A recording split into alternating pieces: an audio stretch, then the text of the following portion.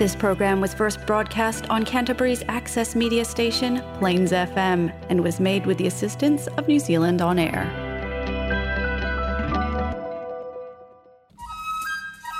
Welcome to Earthwise, Environment and Peace with Justice interviews on Plains FM 96.9. Welcome to Earthwise. I'm Lois Griffiths. Martin and I feel very honored and privileged to interview once again Dr. Ramzy Baroud, Palestinian-American journalist and author, editor of the website Palestine Chronicle. His articles have appeared in many newspapers worldwide, and he himself has spoken in many countries, including New Zealand. Welcome to Earthwise, Ramzy Baroud. Oh, well, thank you for having me. Well, Ramzy, Lois mentioned Palestine Chronicle. Well, that's a website that we turn to for news from Israel and the occupied territories. Recently, here in New Zealand, activists have been reminding Kiwis of their opposition to South African apartheid. One would have thought that the report from Amnesty International accusing Israel of being an apartheid regime would have led to thoughtful discussions. Yet this story has been pretty much quietly buried. What about in the US? Oh, unfortunately, it's the same story here.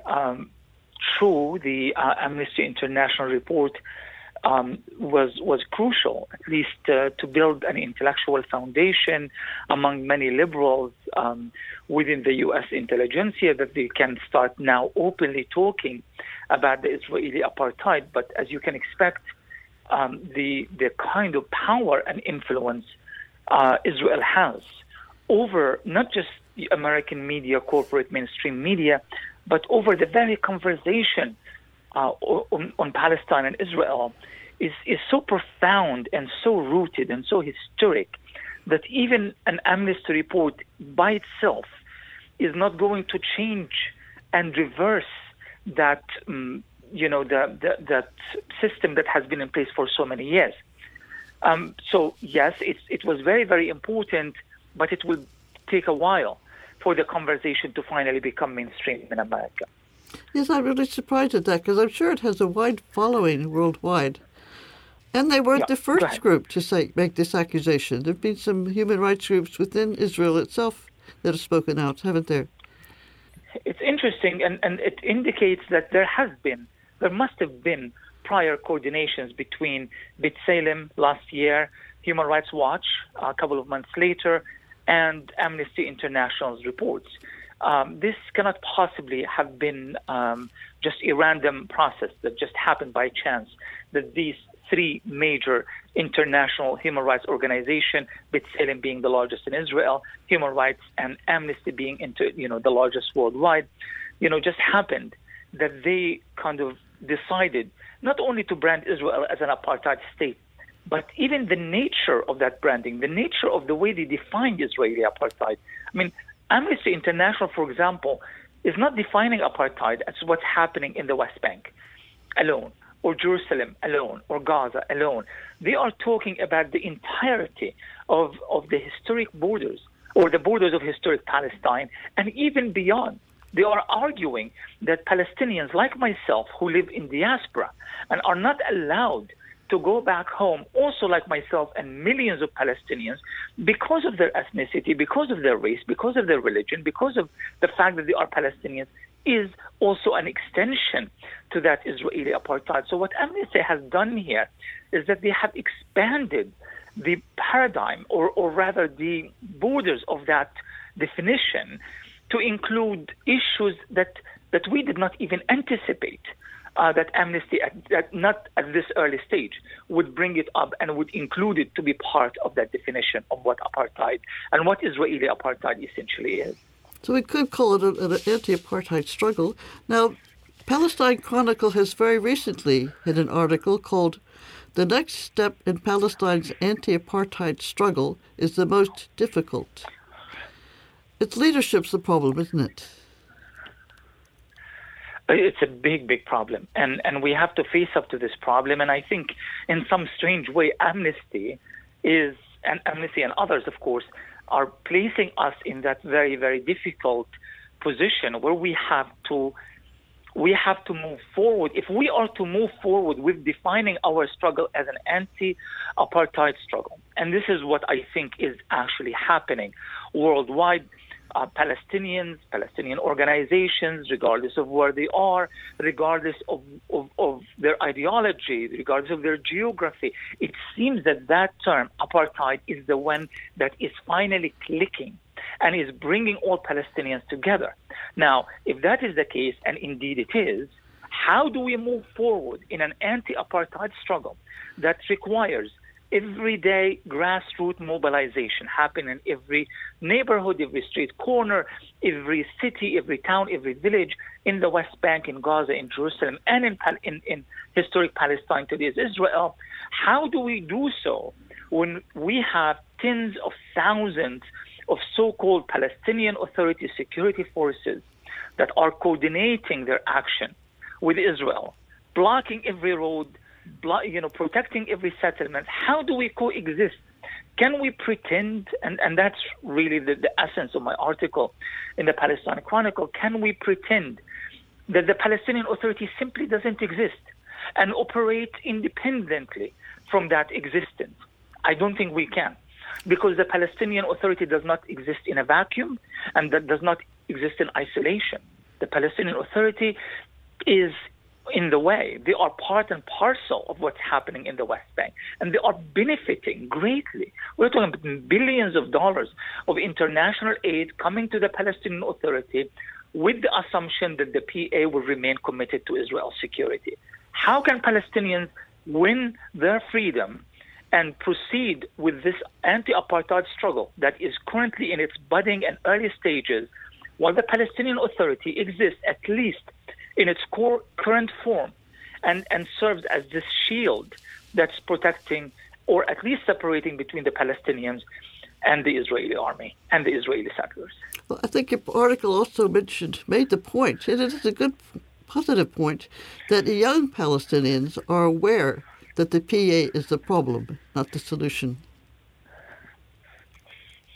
Indeed, they are the problem. They have been the problem for such a long time, but somehow they managed to persist despite the fact that they were a problem. And there are reasons that will take a long time of discussion to demonstrate why the Palestinians did not make that realization early on in the process. I think they did, but the shock, the sense of collective shock that was brought about with the Palestinian Authority formation, the oppression of any Palestinian dissidents, the imprisonment of thousands of Palestinians, the killing of Palestinians on a daily basis, early on in the process, it kind of really pushed Palestinian people into a corner.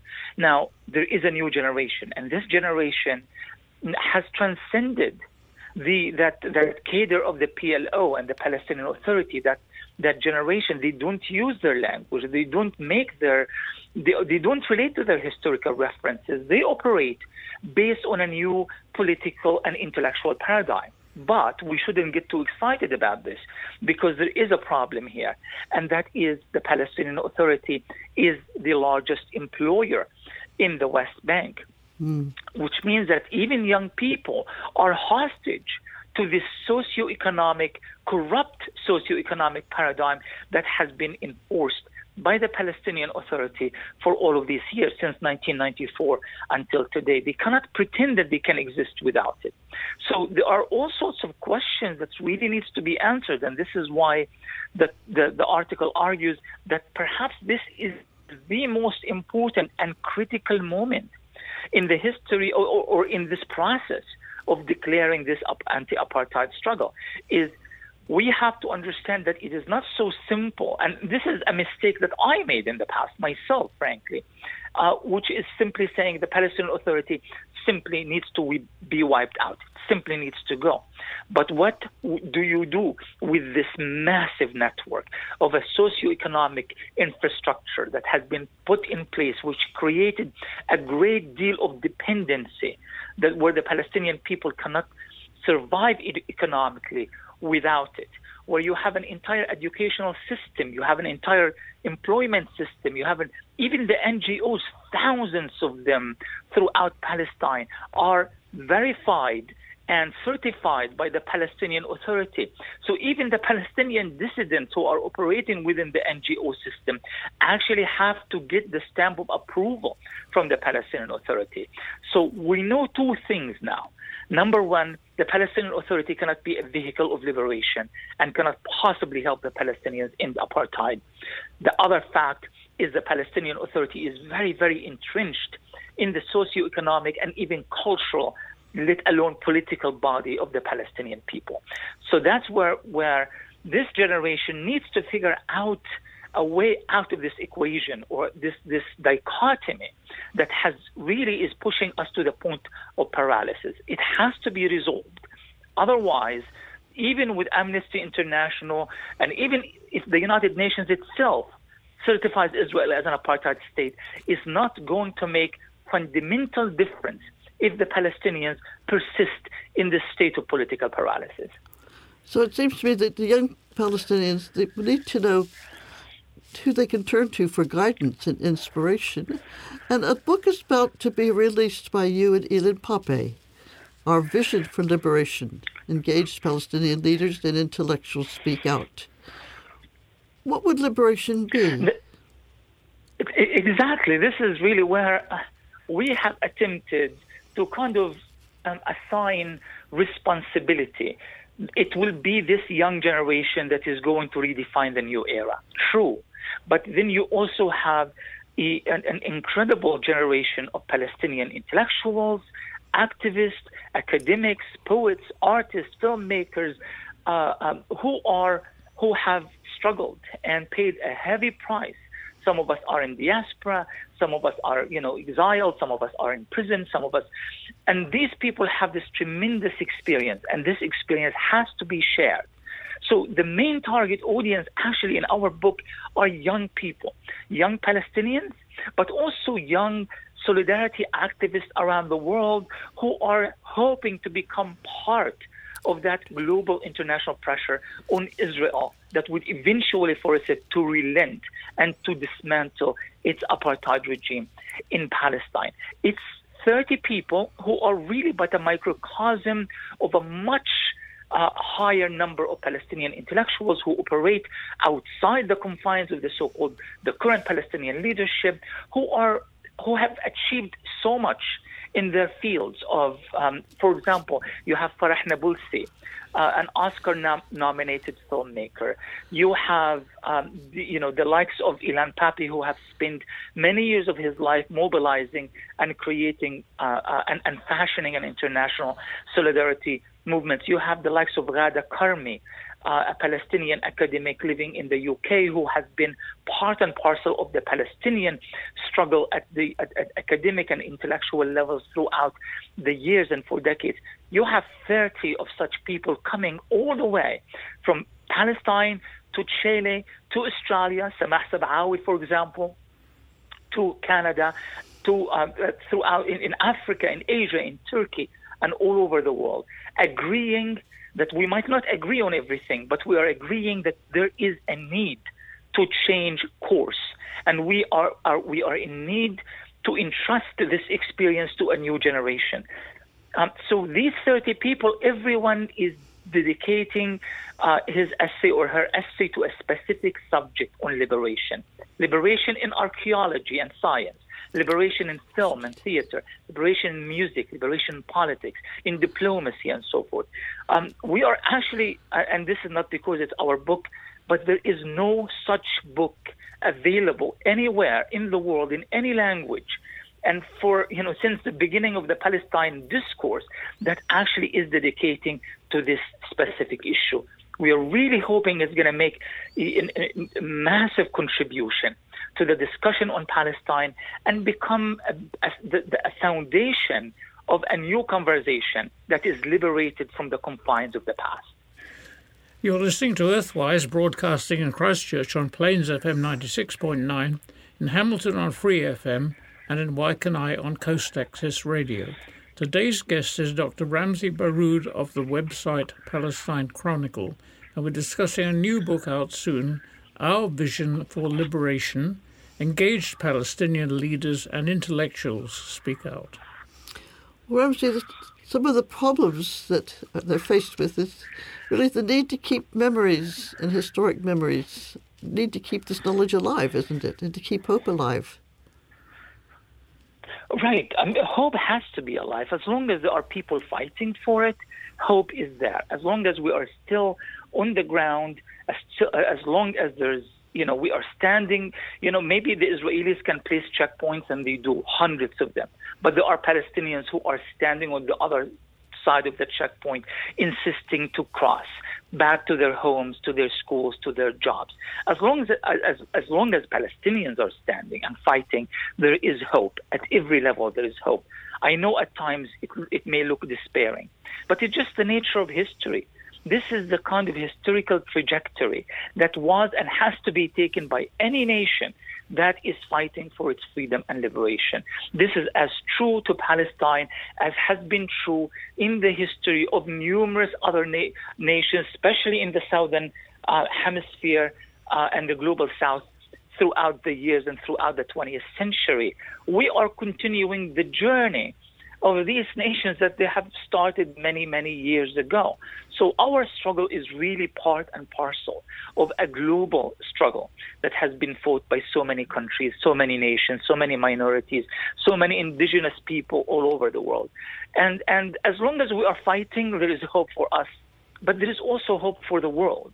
Because if Palestinians who are fighting against numerous odds and numerous superpowers are actually able to prevail and to obtain their freedom, then freedom, equality, justice, and hope is possible for so many other people who might not be fighting against the kind of odds that we are fighting against.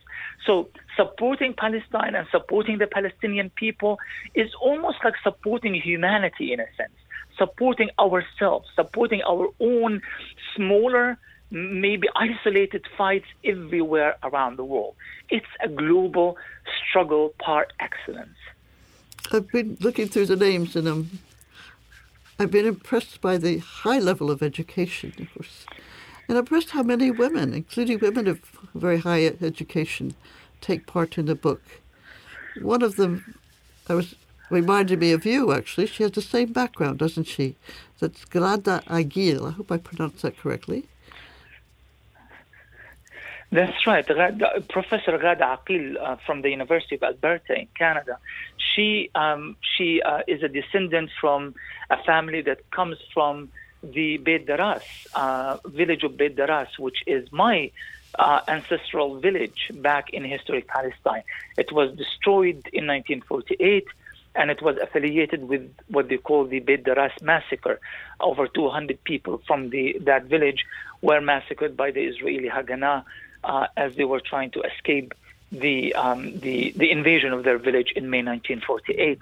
Ghada, was born in Gaza. I was born in Gaza. She acquired her education. She got her PhD from the University of Exeter. I got my PhD from the University of Exeter. I think one is copying the other. I'm not sure who. But I may suggest that I'm the one who's copying her. But Ghada is one of these, and it's really interesting you mentioned the issue of the number of women contributors to the book. One thing that we were really trying to avoid is we were trying to avoid political correctness, meaning that we wanted to select people in that book who are truly true representatives of their areas and their fields of study. And then just examine the evidence. How many people do we have from Gaza, West Bank, Christians, Muslims, men, women? But the way that things worked out, it was just absolutely perfect allocation. I think there are more women than men in the book, and that was not at all planned. This just happened. It just because they were the most deserving of representing and expressing and articulating these specific subjects that they have discussed. Also, the number of Palestinian Christians. Some of them I actually did not even realize that they were Christians until, we worked on the book and they submitted their essays. Because for us, it wasn't really a crucial subject. We were not trying to pay lip service to tolerance and that sort of thing. But you ended up with this fantastic number of Palestinian Christians coming from Gaza, the West Bank, and elsewhere. One of the most inspiring of the essays is written by Anwar Malouf, the former head of the Palestinian community in Chile. This is a community that dates back over 100 years ago. In fact, they just celebrated the 100th year anniversary of the establishment of their football club, the Portivo Palestinos, which is one of the top football clubs in the entire country of Chile. And they are all descendants of Palestinian Christians. They were established by a community of three people each one of them called George. So they were called the Three Georges. And the Three Georges, 100 years ago, have decided that we must not forget Palestine. So they established a football club so that their children and their children's children can always chant Palestine, Palestine every time they watch that football club. And it was an absolutely genius idea because they are some of the most dedicated Palestinian community in diaspora. 500,000 of them, if not even more, lives in Chile, mostly in Santiago, but elsewhere. And they are still very, very committed to Palestine. That particular chapter, we are using it as a model of success. How does solidarity work beyond lip service? How does solidarity work beyond chants and slogans? Can solidarity be an actual practical platform of providing real help and standing in a tangible way with the Palestinian people? It was a particularly positive chapter. In fact, really pretty much all of them are meant to provide hope and leave the reader on a positive note. Listen, there are so many fantastic stories that could be told. I was particularly struck because I was unaware of the Muhabbitat women who are trying to protect the mosque, the Al-Aqsa Mosque. And we've had this awful news in last May, last summer, the attacks on the mosque. But these are women. They are protecting the mosque, and they get arrested. That's right. And the reason we don't speak about these women enough is because, and I'm being painfully honest here, because they are women who wear hijab, and they are religious Muslim women who display their solidarity with Al-Aqsa based on religious grounds. So sometimes I think we are a little bit overbearing and overprotective in the way we celebrate what type of popular resistance we think is suitable from a Western point of view and what is not. And as a result, I've been following Hanadi Halawani, the head of the Murabitat, for years on social media, and I know she does incredible work, and she is a true leader, and she's a true fighter. And the way she expresses that solidarity, whether through religion, through teachings, through education, through food, for example, and what she has to endure on a daily basis. And so many times she was humiliated, stripped, searched, and imprisoned and tried in court and banned, not only banned from Al-Aqsa Mosque, banned from Jerusalem altogether. So that was really quite an interesting experience for us because we wanted to kind of investigate this phenomenon even more, by not isolating these women supposedly because they do not fit this perfect perception that we have of what should, popular resisting women should look like and what may or may not satisfy Western media sensibilities. And what we landed on here is a story of power and courage. And it's really this power and courage that is first of all, it's the true expression of the power and courage of the Palestinians of Jerusalem, be it Muslims or Christians, but also kind of seeing women for years taking on that leadership position in organizing and mobilizing at grassroots level, mobilizing their communities in order for them to ultimately pray at Al-Aqsa and to ensure that the extremist Israeli settlers who are constantly invading Al-Aqsa are being confronted That's what they do. They stand in their faces and they confront them, and they get so much physical punishment as a result of this daily confrontation.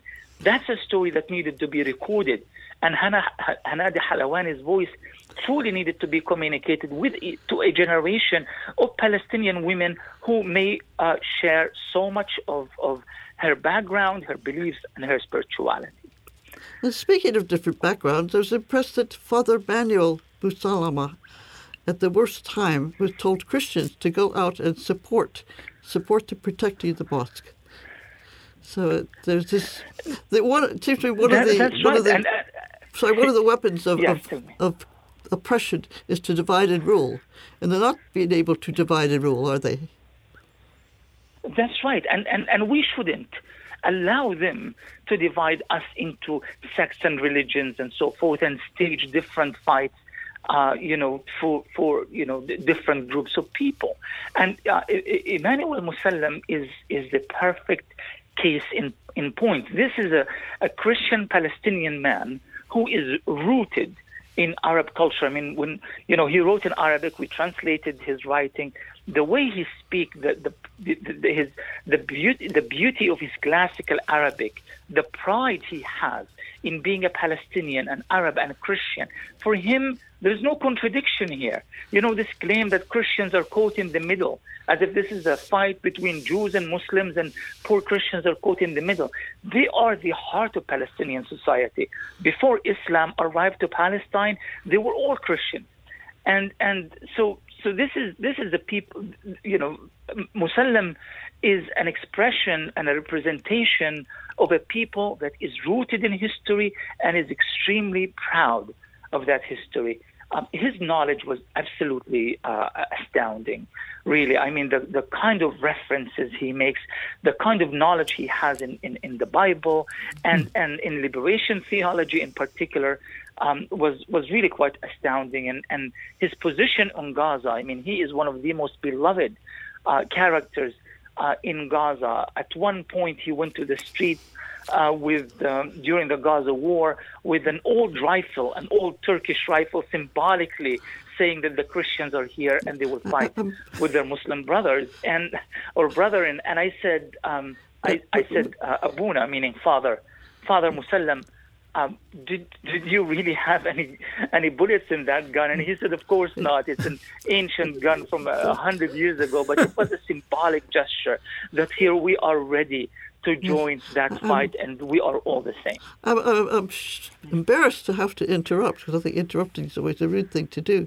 But we've run out of time.